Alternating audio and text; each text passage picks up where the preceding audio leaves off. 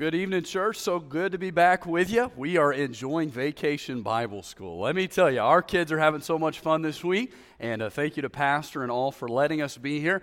Hey, I just want to commend you, church. One of my favorite parts about Vacation Bible School is watching the church serve. And your church in particular just does an amazing job. I think Pastor said over 100 volunteers and workers. And you need it, by the way. There's a lot of kids here. But it's just been a joy to me to watch you come together as a church this week and sit amongst the kids and serve them and to throw popcorn at them or pick up after them or whatever you're doing this week. It's just been wonderful to see, and I want to commend you. And by the way, the teens, boy, that has encouraged my heart to see how many teens are serving. And thank you for all you're doing this week for souls. Boy, it's not in vain. I was listening to Brother Andy, Amazon Andy today teach his Bible lesson. And the gospel was so clear. I mean, if you missed it, it's because you weren't listening. It was just so clear. And the Lord's working in hearts, no doubt. I sat in on Monday on the little kids class, listening to him teach the days of creation. I thought, boy, it's what they need right here. And so I just commend you, church, for what you're doing this week. And this is eternal work, there's no doubt. And thank you for letting us be a part. We have had some fun this week. The object lessons have been by faith, okay? There's no doubt. We stuck a skewer through a balloon today. It was a little bit shaky. I was wondering if it was going to pop or not. And if it did, what were we going to tell the kids about that, you know? And but anyway, God's just been so good. And always good to be with you. I want to mention just a couple things to you. We do have a new prayer card, and that's because we have a new child. And we keep having to get new ones and get new pictures done. And so these are in the back there. It's got a little QR code that will take you to our website. You can follow us online there. And then quickly, a ministry the Lord allowed us to start last year that we're so excited about is called Missions Initiative Trips. And the Lord changed my wife and I, our life, through going to the mission field, the foreign mission field. And we came back just never the same. And so one of the things we said is, you know what, we want to try to be a part of getting other people to the mission field, letting them experience what we've experienced. And so last year we began this. We led 2 trips last year. We had a trip to Panama in the summer, took a team of 10. It was just wonderful. God moved in a mighty way. And then in November, took a trip to Uganda and did some pastor training there. It was an amazing trip. The Lord just worked in a tremendous way. And so the Lord's expanding this ministry. We realize, it's expensive to go on mission trips. You may be thinking, there's no way I could go. I don't even know how to begin. Well, part of the ministry is we want to help you with that. We help you raise funds. We had a dear lady last year, and her son was going, her teenage son, and she wanted to go, but she didn't have the money. And so her husband just encouraged her, hey, step out by faith. If the Lord wants this, he'll make a way. Well, in a week, she had all of her funds raised, and she went on to raise about double what she needed, and actually got to help other people go on the trip.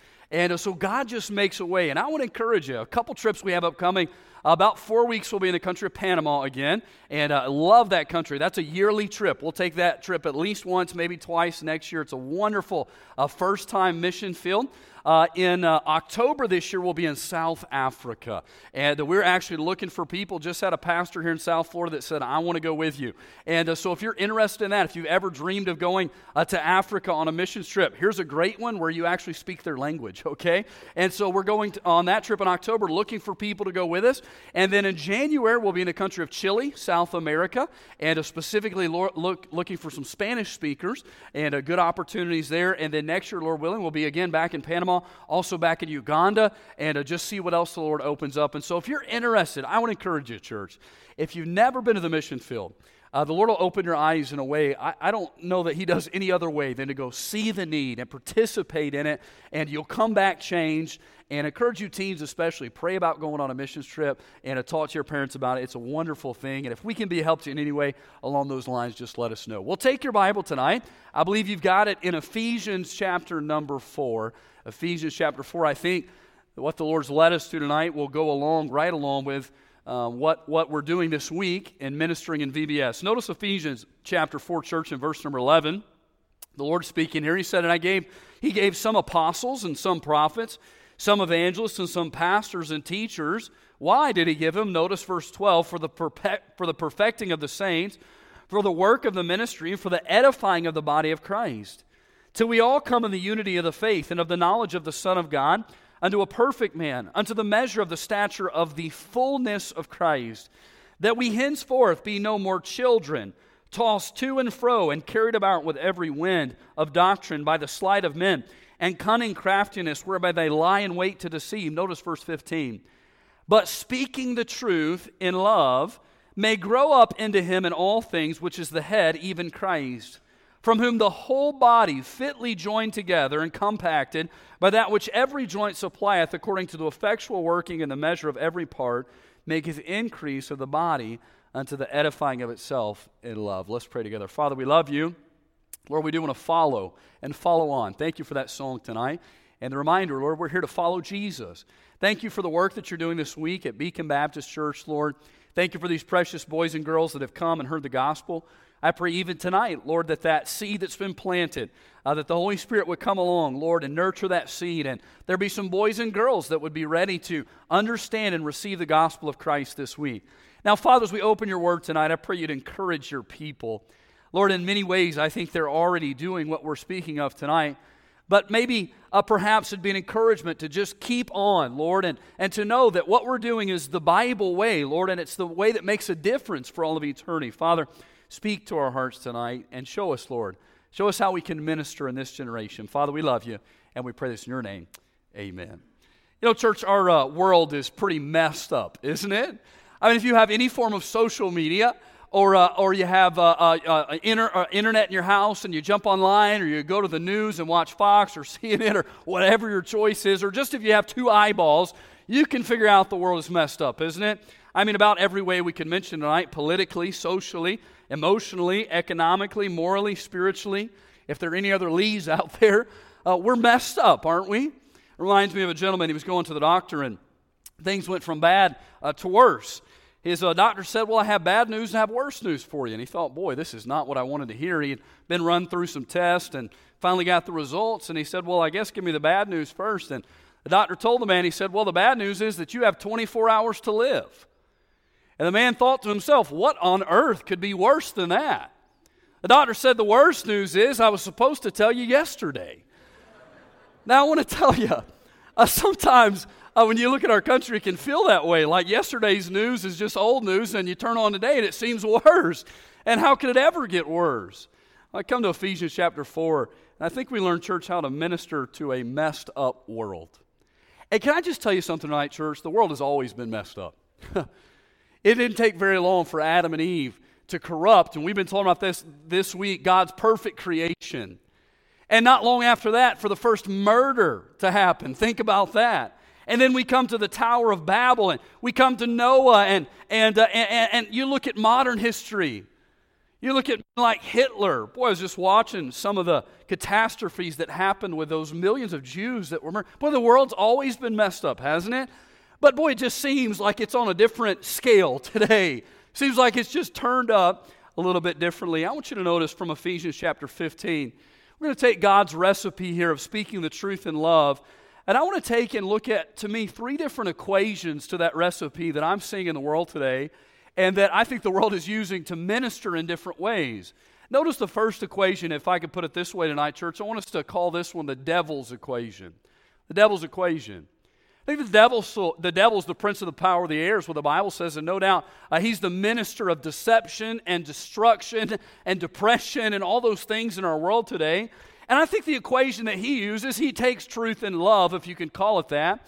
But his equation looks something like this. Love, and I'll put that in parentheses, okay? Love minus truth equals deception. Love minus truth equals deception. I want to explain this to you. Take your Bible and go to Genesis chapter 3, if you will. Let's look at the very first, I hate to call it ministry, but the first opportunity the devil had to try to mess up God's creation here. And watch, he's going to use this formula. He wouldn't dare tell the truth here, but he'll act like he loves and cares for Eve, like he wants what's best for her. Notice Genesis 3, now the serpent was more subtle than any beast of the field which the Lord God had made. And he said unto the woman, Yea, hath God said, Ye shall not eat of every tree of the garden? And the woman said unto the serpent, We may eat of the fruit of the trees of the garden, but of the fruit of the tree which is in the midst of the garden, God has said, Ye shall not eat of it, neither shall you touch it, lest ye die. And the serpent said unto the woman, Ye shall not surely die, for God doth know that in the day ye eat thereof, then your eyes shall be open, and ye shall be as gods, knowing good and evil. Now, doesn't it seem like he has her best interest in mind? Listen, Eve, really, God's just hiding some information from you. He doesn't want you to be like him. And when you take of this fruit, you're not really going to die. You'll be just like him. Love, if you can call it that, minus truth. A couple scriptures for you. Revelation chapter 12 and verse 9. By the way, church, when the devil speaks, it's a lie. That's all he does. He's a liar. The truth is not in him, Christ said. But Revelation 12 and verse 9. And the great dragon was cast out, that old serpent called the devil and Satan, which deceiveth the whole world. He was cast out into the earth, and his angels were cast out with him. 2 Corinthians 11:14. And no marvel, for Satan himself is transformed into an angel of light. I was teaching little boys and girls last 2 weeks at camp down in Miami, and I was telling them, our idea of the devil is so wrong. We view the devil as this cartoon character with a pitchfork and horns. The Bible says he's a beautiful angel. And he transforms himself into an angel of light. He looks appealing. He's deceiving. 2 Corinthians 4 and verse 4, in whom the God of this world, that being the devil, hath blinded the minds of them which believe not, lest the light of the glorious gospel of Christ, who is the image of God, should shine unto them. I was thinking, church, in our world today, how does the devil use love without truth? What tools is he using to fit that equation, if you will, to deceive people? I thought one that came to my mind is the idea of relative truth. Relative truth. Boy, that's a big thing in our day today, isn't it? Higher education, they're teaching this. Pretty amazing to think about. The idea is that truth is it's fluid, if you will. Truth is what I want it to be. It's what I perceive it to be. And truth for you can be the exact opposite of what is true for me. Boy, the devil's using that lie, isn't he? He's using us to tell it that telling young people and adults you can be whatever gender you want to be. Doesn't matter what God created you. Doesn't matter what science might say. If it's true for you and you believe it, then it's right. And so you be what you want to be. You can marry who you want to. You can do with your body and your life what you want to. It's just, if you think it's right, then it's right. It seems like what's best, right? But it's without truth. I think another tool the devil's using in this equation is religion. There's no doubt about it. Something that you walk into a building and you feel good about yourself. You know, you feel like you've done a little bit more to achieve some kind of status with God, but there's no truth. There's no truth to it. The idea that I can work my way to God, the idea that there are many ways to God. Boy, that sounds really nice to say, doesn't it? I mean, surely not everybody around the world that doesn't believe in Jesus is wrong, right? And so it sounds nice to say. It sounds like the loving thing to say, but it's not the truthful thing. I thought of easy believism. Boy, that's a lie that's evading our church, isn't it? Come to church, call yourself a Christian, and don't change your life at all. Just live like everybody else, party like everybody else, do what everybody else does. But it's a tool of the devil. This is the loving way, but there's no truth there. I think of another tool the devil's using. Love without truth looks like relative truth in religion. I think tolerance. Boy, that's a word in our day today, isn't it? Boy, if you really love people, then you accept them as they are, right? And if you are to disagree with someone and you are to say that you disagree with them, that is hating them. That is demeaning them. That is belittling them. To disagree with me is to hate me. Reminds me of a verse in the Bible. There's a way which seemeth right unto man, but the end thereof are the ways of death. And church, I want to tell you, this is the devil's equation. He's been using it since the beginning. He's using it in our day to day. Boy, I think about our country and the deception, boy, that's even in our education system today, isn't it? Think about the process of kicking God and the Bible out and prayer out in the 1960s, and then evolution coming in. And then this movement that I think we're paying for today. There was a gentleman named Nathaniel Brandon in the 60s that introduced the self-esteem movement. And that is the idea. Everybody ought to feel good about themselves. Everybody ought to feel like a winner, even if it ain't true, right? That's why we stop keeping score. Everybody's a winner. Everybody gets a trophy. In fact, here's what he said about self-esteem. Self-esteem is the disposition to experience oneself as being competent to cope with the basic challenges of life and of being worthy of happiness. It is confidence in the efficacy of our mind and our ability to think. And by extension, it is confidence in our ability to learn, make appropriate choices and decisions, and respond effectively to change. It is also the experience that success, achievement, fulfillment, happiness are the right and natural for us. The survival value of such confidence is obvious, so it is dangerous when it is missing. And so introduce this idea, everybody's right. We can't tell anybody that's wrong. I read a book years ago, church, that amazed me, that in some schools today, they're using what's called suggestive spelling. And they won't even tell boys and girls that they're spelling things wrong. You just spell it how you want to. And it's bizarre. I mean, that's a crazy thought. But excuse me. But the idea is that we can't make these kids feel bad. There's no truth, right, anymore. It's just love. And this is the devil's equation, and my goodness, how he's using it. The statistics in our country, they tell us today depression is the leading cause of disability in the U.S. amongst ages 15 to 44. 1 in 5 Americans are impacted by mental illness. Suicide's the second leading cause of death amongst ages 15 to 44. It's a sad thought, isn't it? One suicide death occurs every 12 minutes in the United States. 28,000 Americans die of opioid overdose every year. 1,748 U.S. women, it changes daily, abort their own baby in the U.S. There are over 88,000 alcohol-related deaths in the U.S. Church, isn't the devil very good at what he does? I mean, you think about it. He took a perfect man and a perfect woman in a perfect garden and got them to eat of the only tree that they could not eat of because he loved them, but he didn't tell them the truth. He took the third man to ever be born, Cain, and convinced him that he could worship God how he wanted to, and he could please God not God's way, but his own way, and then a few days later, kill his brother. He took Achan and convinced him you can take the spoils of Jericho and hide them, and it won't affect anybody. He took a man as strong as Samson and convinced him that it was okay to live in immorality and he wouldn't lose his strength. He wouldn't lose the blessing of God. A man as wise as Solomon and convinced him you can have 300 wives and 600 concubines, and still have peace. Imagine that.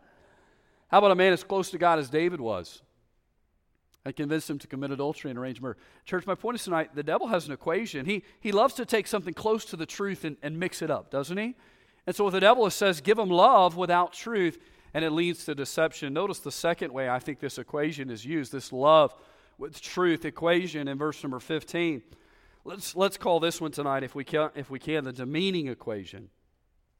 This one says truth without love, or truth minus love, and what it equals is damage. Damage. Can I tell you, church, this is an equation I'm afraid that is used too often in churches. We're so quick to give people the truth without telling them that we love them or show them that they walk out feeling so shamed they don't believe there's any hope. Take your Bible, if you will, turn it to John chapter number 8. I want to show you this lived out.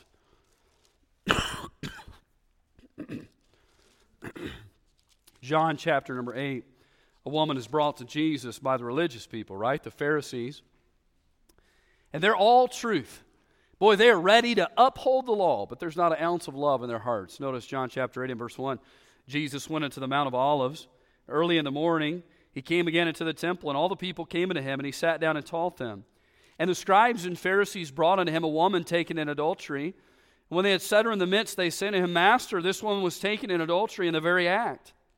Now Moses in the law commanded us that such should be stoned. But what sayest thou?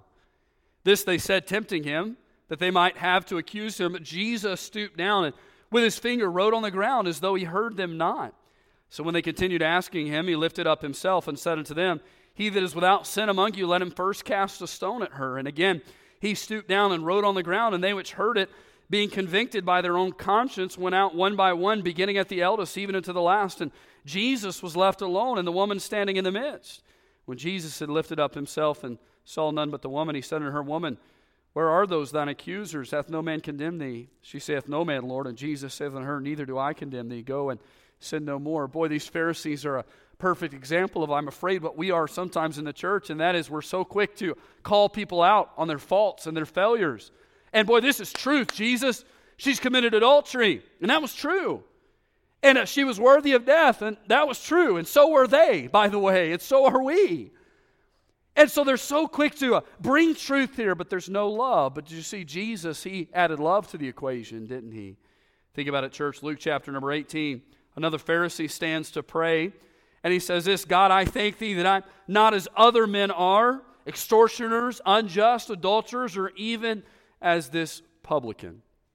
You know what I think this looks like, church, in our practical life? It looks like this. It looks like posting about and speaking about all those bad sinners out there, all those wicked sins, and those folks that are ruining our country, but never one time stopping to pray or reach out to them. That's what it looks like. Truth. And you know what? You're speaking the truth, and it is truth, and God's word is true, and sin is wrong. But sometimes we focus so much on the sin that we lose sight of the sinner. We lose sight of the soul. We lose sight of the fact that the kid that comes in and is interrupting class and we can't get control might have a bad home life, and nobody's ever trained him, and he needs Jesus above all things. 1 Corinthians chapter 6. In fact, let's just turn there. I know we're turning a lot, but I want you to see this. I love this passage, church. 1 Corinthians chapter number 6 is just a beautiful reminder of who we were before we were saved. Notice 1 Corinthians chapter 6 and verse number 9. And notice how Paul puts this. 1 Corinthians 6 and verse number 9. Know ye not that the unrighteous shall not inherit the kingdom of God? Those that are unrighteous, those that are without Christ's righteousness, they don't go to heaven. They don't get the kingdom of God. Notice, be not deceived. Neither fornicators, nor idolaters, nor adulterers, nor effeminate, nor abusers of themselves with mankind, nor thieves, nor covetous, nor drunkards, nor revilers, nor extortioners shall inherit the kingdom of God. Boy, what a list. What a list. But then notice what he says, verse number 11. And such were some of you. I love it. Notice what happened. But ye are washed, but ye are sanctified, but ye are justified in the name of the Lord Jesus and by the Spirit of our God. Praise God that we have a God that is filled with truth and love. Not just the truth, but He's merciful and gracious, and how dare us be anything less to other people? Boy, be careful, church. It's so easy to post it. It's so easy to condemn. It's so easy to just get hot-tempered even and speak the truth. Boy, I have to be careful as a preacher that I don't stand up and get angry and call people out without love. Boy, it is amazing to me that Jesus could speak the absolute truth to people, and yet they received it because they knew that He loved them. So notice the devil's equation is love, if we can call it that. It's not really love, but love minus truth equals deception. The demeaning equation is truth minus love, and that's what it leads to. It's very demeaning. But notice, thirdly, with me tonight, the divine equation. Aren't you thankful that God has the right recipe? He always does. Notice verse 15 again, Ephesians chapter 4. But speaking the truth in love may grow up into Him in all things, which is the head, even Christ. Boy, there are wonderful benefits. You read the verses previous to this, the verse after this, and the power of the truth in love. You know what, church? Love plus truth equals deliverance. It's life-changing. I mean, it sets people free. John chapter number 4, we'll go there. It'll be our last passage we turn to tonight because I want to spend a few minutes there. And I want you to watch how Jesus applied this equation. John chapter number 4, Jesus comes and sits down on a hot day. And you guys can imagine that here, can't you? John chapter number 4. He sits down at a well in Samaria. Here's a woman that, to be honest, he had a lot of truth to speak to her. I mean, if anybody knew and had the right to stand up and condemn this lady, it was Jesus Christ, because she was wicked. She had done some wrong things. But my goodness, Jesus loves her, doesn't He? And I want you to watch it play out here, the truth and love. Watch how it gives her deliverance.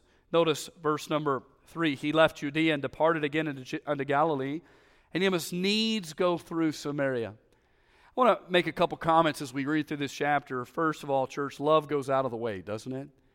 Here's Jesus. This wasn't the natural Jewish way, if you will, to get to where He was going, but He knew of a lady in Samaria.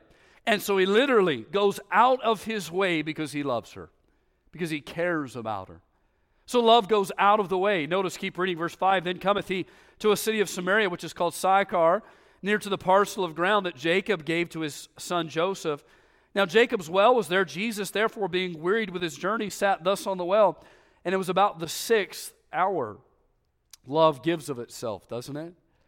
I think about these VBS workers. Today I was asking some of them, how you doing? You know, you're surviving. And the answer today was tired, you know.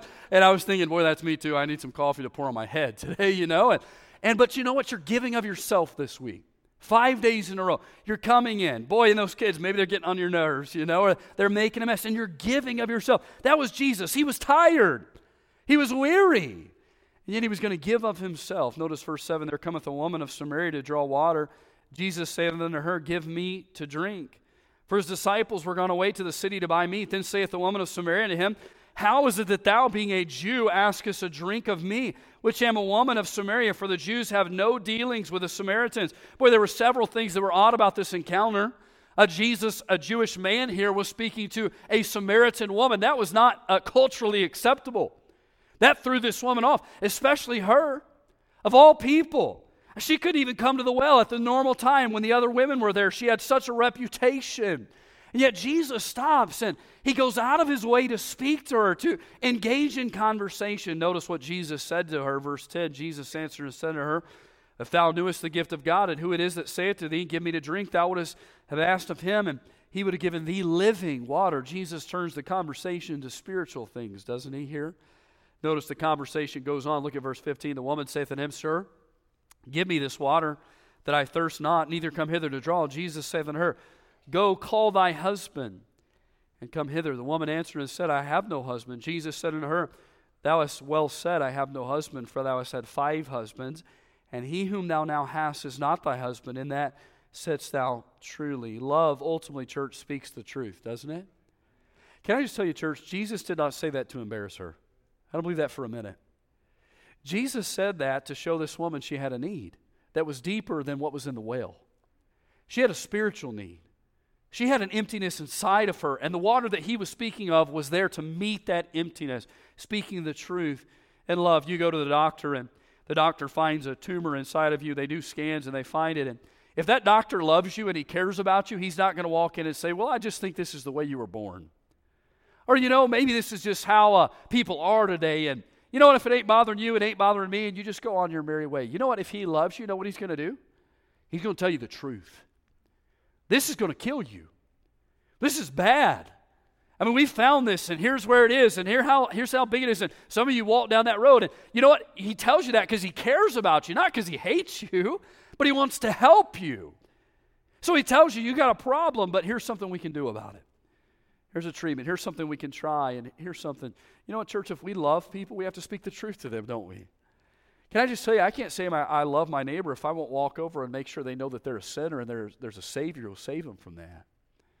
We moved into my granddad's house just over a year ago, and we had a yard sale, getting rid of a lot of junk, and as we had that yard sale, our neighbors came over. Now, my granddad lived in that house for over 50 years, and his testimony was amazing. I mean, people knew my granddad. He was a barber. He shared the gospel with people, and they knew that. And so here's the grandsons moved in, and he's got the crazy kids, the 4 kids, and wonder what he's going to be like. Well, my neighbor walked across the street, he and his wife, and they came in, and they had a shirt. He had a shirt on it. It said, it was like admit one, like a ticket. It was a ticket to hell. Boy, it caught me off guard. I thought, boy, who is that callous? Like, who is that anti-God that they would wear a shirt that says, I've got a ticket to hell? Boy, my heart was burdened. I thought, you know what, if I love them, as awkward as it may be, I got to get the gospel to them. If I care about them, and I sleep every night, or not every night, but when we're home feet from where they are, I've got to take the gospel to them. I've got to do that if I love them and I care about them. The truth convicts, the truth compels, the truth changes. And if I love someone, I've got to speak the truth to them. Continue reading in the story. Jesus points out the truth to this woman. You know what? You're a sinner, and I know all about you. And boy, she's taken off guard, isn't she?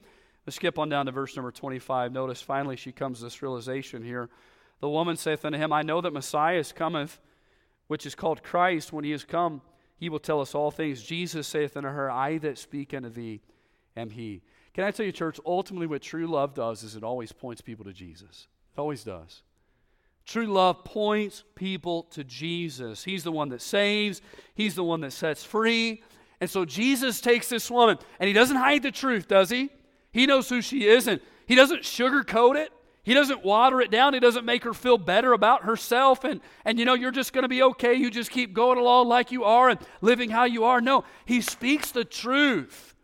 You're wicked. You're a sinner, and you need a Savior. And guess what? I'm him.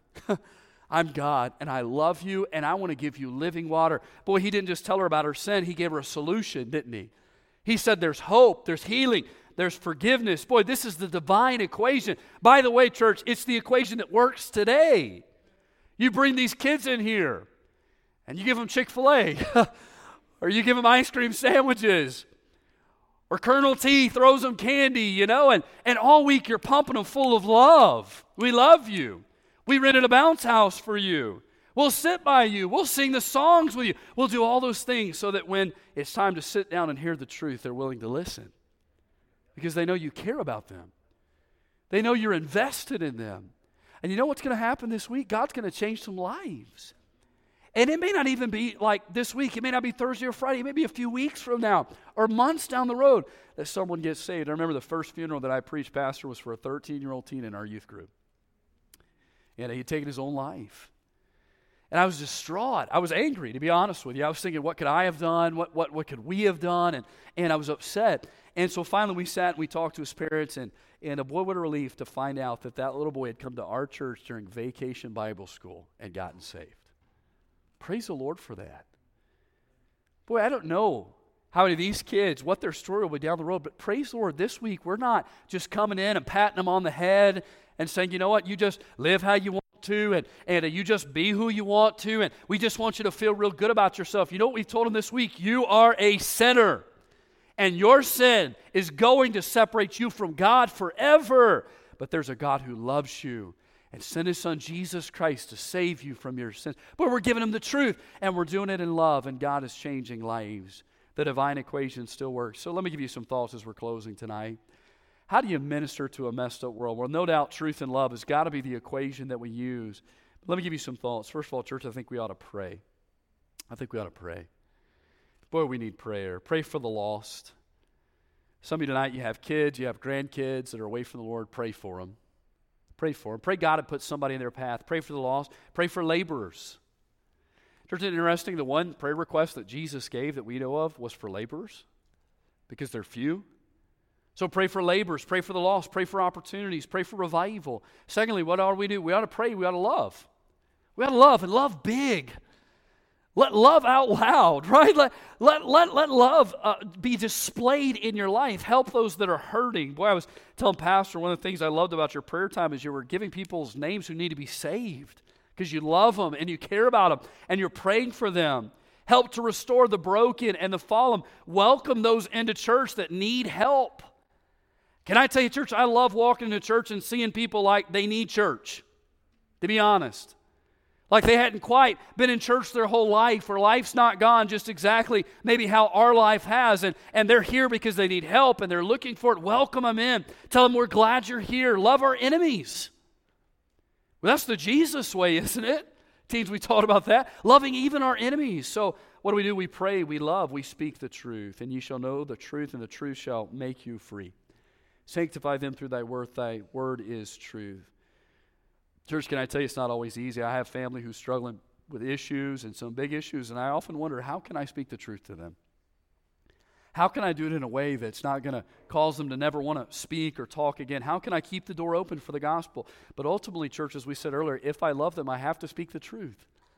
I have to tell them the truth. I met a evangelist friend last night at Denny's, that great health food restaurant, you know, and so we met, and traffic was horrible, so I just kept going south. He's in Miami, so he kept coming north, and he made it like 20-something miles. I made it like over an hour, you know, and so we stopped at Denny's, and so I was there a little bit early. There was a waitress that was walking around, and the Lord began working on my heart. You need to talk to her because it was empty. I mean, great reputation. You know, there was hardly nobody in there. And so I'm sipping on some coffee, and so time went by, and he showed up, and we talked for a few hours and solved the world's problems, you know, and all that. And then he got ready to leave, and so as we were leaving, the Lord kind of impressed upon both of us, you know, leave this lady a tract or something. And so neither one of us had one. Great evangelists we are, you know. And so we went out. He got in the car, and it was the pastor's wife's car, and so he couldn't find one. It wasn't his car. And so I went to my truck. I couldn't find one. I'm looking in the drawers, looking in the dash, and so finally, just to be honest, church, I got in the truck. I started up, and I thought, boy, I'm going to go my way. And the Lord just smote my heart and said, how dare you? You've sat in this Denny's for like 3 hours, seriously, and drank their coffee, and that lady's been in there the whole time, and you've not said anything to her. And I just finally got miserable enough, you know, and so I turned the truck off, and I walked in, and thankfully the Lord had cleared the counter. And I just walked up to the lady. I said, I just want to, you know, ask you. I said, do you know Jesus as your Savior? And she said, no. And so I began talking to her. A few minutes, she bowed her head and asked the Lord to save her. Can I just tell you, church, I'll just be honest, it's been a while. And we've seen a lot of kids saved in our ministry this summer. It's been a while since just one-on-one. I found someone to share the gospel, and God just reminded me, hey, Ethan, you know what? The truth in love changes lives. And it makes a difference. So love people and speak the truth, and God will do the rest. I don't know if you've heard, it's a wonderful testimony of Beckett Cook. Beckett Cook was a gentleman who worked in the Hollywood industry. He was a designer for fashion industry sets. He's a homosexual man. And he worked for some of the biggest names. He would go to these celebrities' houses and spend time with them. He knew names that if I called them, you would know who they are. In September 2009, Beckett Cook was in a coffee shop out in California, and he happened to look across the table, and there was a young group of I don't know if they were college age, just young men. They had their Bibles open. And so that called his attention. You know, usually people recognize a Bible. It looks different. They know what's going on. And so these young men were having just a Bible study. And so Beckett Cook just walked over and approached them and just began to question them. And they began to invite him to church. Why don't you come to church with us? And so Beckett Cook asked them, well, what does your church say about homosexuality? And so they just said, well, we believe it's a sin, you know, but we believe God loves everybody, and so why don't you come to church? Well, Beckett Cook, he came to church that Sunday, he heard the gospel, and of all things, he got saved. And God began to change his life. He left that lifestyle. Obviously, he's written a book. The Lord's used him. He's been interviewed, and they were asking him. They said, this was 10 years afterward, they said, go back and tell me what it was that made the difference in your life. How is it that you, who was very successful, obviously, in a culture that is very acceptive of any lifestyle that you want to live, how is it that you experienced such a change, and what caused that? This were his words. He said, it was a moment in Paris, 6 months earlier. I was at a fashion party, and I just felt empty. I had done everything in Hollywood, met everyone, traveled everywhere, yet I was so overwhelmed with emptiness at this party. It was one of the most intense, is that all there is moments of my life. I'd already been wrestling with questions about the meaning of life, searching for it in all sorts of ways, but I knew God was never an option because I was gay. It was off the table. I wasn't confused about what the Bible had to say about homosexuality. I knew it was clear, but I was still searching for meaning. So when I came to the coffee shop 6 months later and saw this group of young people with their Bibles open, I started asking them questions. And they explained the gospel, what they believed. I asked what their church believed about homosexuality. Again, they told him. 5 years earlier, I would have been like, you guys are insane. You're living in the dark ages. But instead, I was like, maybe I could be wrong. Maybe this actually is a sin. So I was open to it in that moment, and they invited me to church. That Sunday, the pastor preached the sermon, and everything he was saying basically turned what I knew about religion upside down. I grew up in Catholic schools, and I honestly thought religion was just being a good person, doing good things. And by the way, there's folks in Jupiter, Florida that believe the exact same thing. I don't think the priest in my high school once explained what the gospel was, not once. So when Tim, the pastor, was preaching all these things that were the exact opposite of what I thought religion was, I was like, whoa, it all really resonated. And it prompted me to go forward at the end of the service to receive prayer. It was shocking. Unexpected to me, a road to Damascus type of moment. It was so powerful, so all-consuming, I was all in. The pastor and I would meet for coffee each week, and though I didn't know why, he was discipling me. This was vital. There were so many others at the church who came around me and supported me, recommending books and sermons and praying for me. I would get random, I'm praying for you today, texts all the time. I joined a community group, a Sunday school right away. It was a process of people discipling me at my church, and God discipling me through their voices. During that time, right after I got saved, I had a 3-month period of no work, which was unusual. So I had all this time to spend with God, to pray, to read the Bible. I couldn't stop reading the Bible.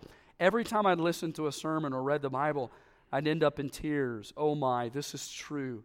I can't believe I know God and I know the meaning of life finally. What a testimony. Church, I think about Beckett Cook, and I think, what if those boys in that coffee shop that day would have said, you know who you are? You're wicked. You're an abomination. We don't want anything of you at our church. But what if they had said that? But because they loved this man, boy, they told him the truth, didn't they? It wasn't they hid it, they hid it, or they said, you know, we don't have to do this. They told him the truth. But it was in such a way, and isn't it amazing how God has his timing involved? That he was ready to receive it. God changed his life. He's written a book. He has podcasts and trying to help those that are in bondage to this sin. Church, can I just tell you, and you're doing this, church, tonight, I know, but use God's equation. The truth in love in Sunday school. The truth in love in the pulpit. The truth in love in our soul winning. The truth in love in our social media, in our families. The truth in love. You know why? Because it delivers, folks. It's life-changing. And I hope God will help you to continue to do that. Let's pray together. Father, we love you. Thank you for your holy word. Thank you for the truth in love. Lord, I'm thankful in 2005 that a preacher stood up as fiery as could be, Lord, and preached the truth, but he did it in such a loving way that I was ready to receive the gospel. I was ready to be saved. God, I'm thankful this week that at Beacon Baptist Church, these kids are getting a lot of love, but they're also getting a lot of truth. Lord, I know tomorrow especially is a gospel-focused day, and we pray, Lord, that the love and the truth would come home, Lord, to show these boys and girls that are in need of Jesus. God, help us not to settle for these other equations. Help us not to be deceived into thinking that we can just love people and not give them the truth. God, that's not true love. Help us not to think, Lord, that we can just pound people over the head with the truth without loving them and think that's what they need or what's going to change them. Lord, help us to realize that you've given us the truth in love because it's life-changing, it's delivering. Father, thank you for the power of the truth of the Word of God. And God, I just pray for folks, maybe someone today, they're struggling with a family member, they're struggling with a neighbor, a coworker who's, Lord, just hard, just away from God, just like Beckett Cook, Lord, away from you. And I pray that you'd help them just to continue pouring that love, pouring that truth, God, because it's the truth and the love of God that makes a difference in hearts and lives. Father, we love you tonight. I ask that you'd encourage your people and challenge us. Maybe somebody tonight's kind of given up on the truth, given up on the love, Lord. They've just not seen these things working. I pray tonight we'd commit all again, Lord, to do whatever we can to speak the truth in love as we minister, Father, to a messed up world. Lord, have your way in our hearts and lives. We pray this in Christ's name. On behalf of everyone at Beacon Baptist Church, we thank you for joining us today. Our prayer is that your heart and life has been impacted through the biblical truths of this message.